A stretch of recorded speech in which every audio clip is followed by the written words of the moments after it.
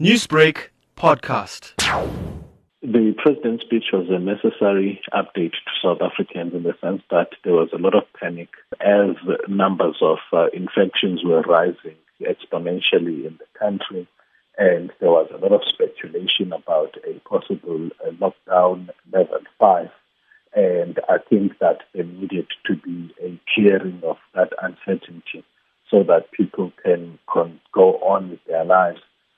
It doesn't help when there's a lot of panic in the country while you are busy managing. Now, the address came shortly after the ANC's January 8 statement. So could it have been strategically timed considering the upcoming municipal by-elections?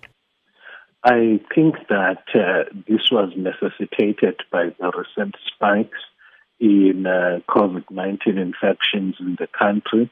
And it was necessary because it also followed a recent meeting of the National Coronavirus Command Council, and also the president recently engaged the faith community. So it was an important update following those meetings. Do you think that the decisions that government is making during this pandemic will influence the way people choose to vote going forward, especially in KZN, which is the party's biggest province, but severely hit with the coronavirus? I doubt very much that there will be a partisan approach to voting influenced directly by COVID-19. What people may,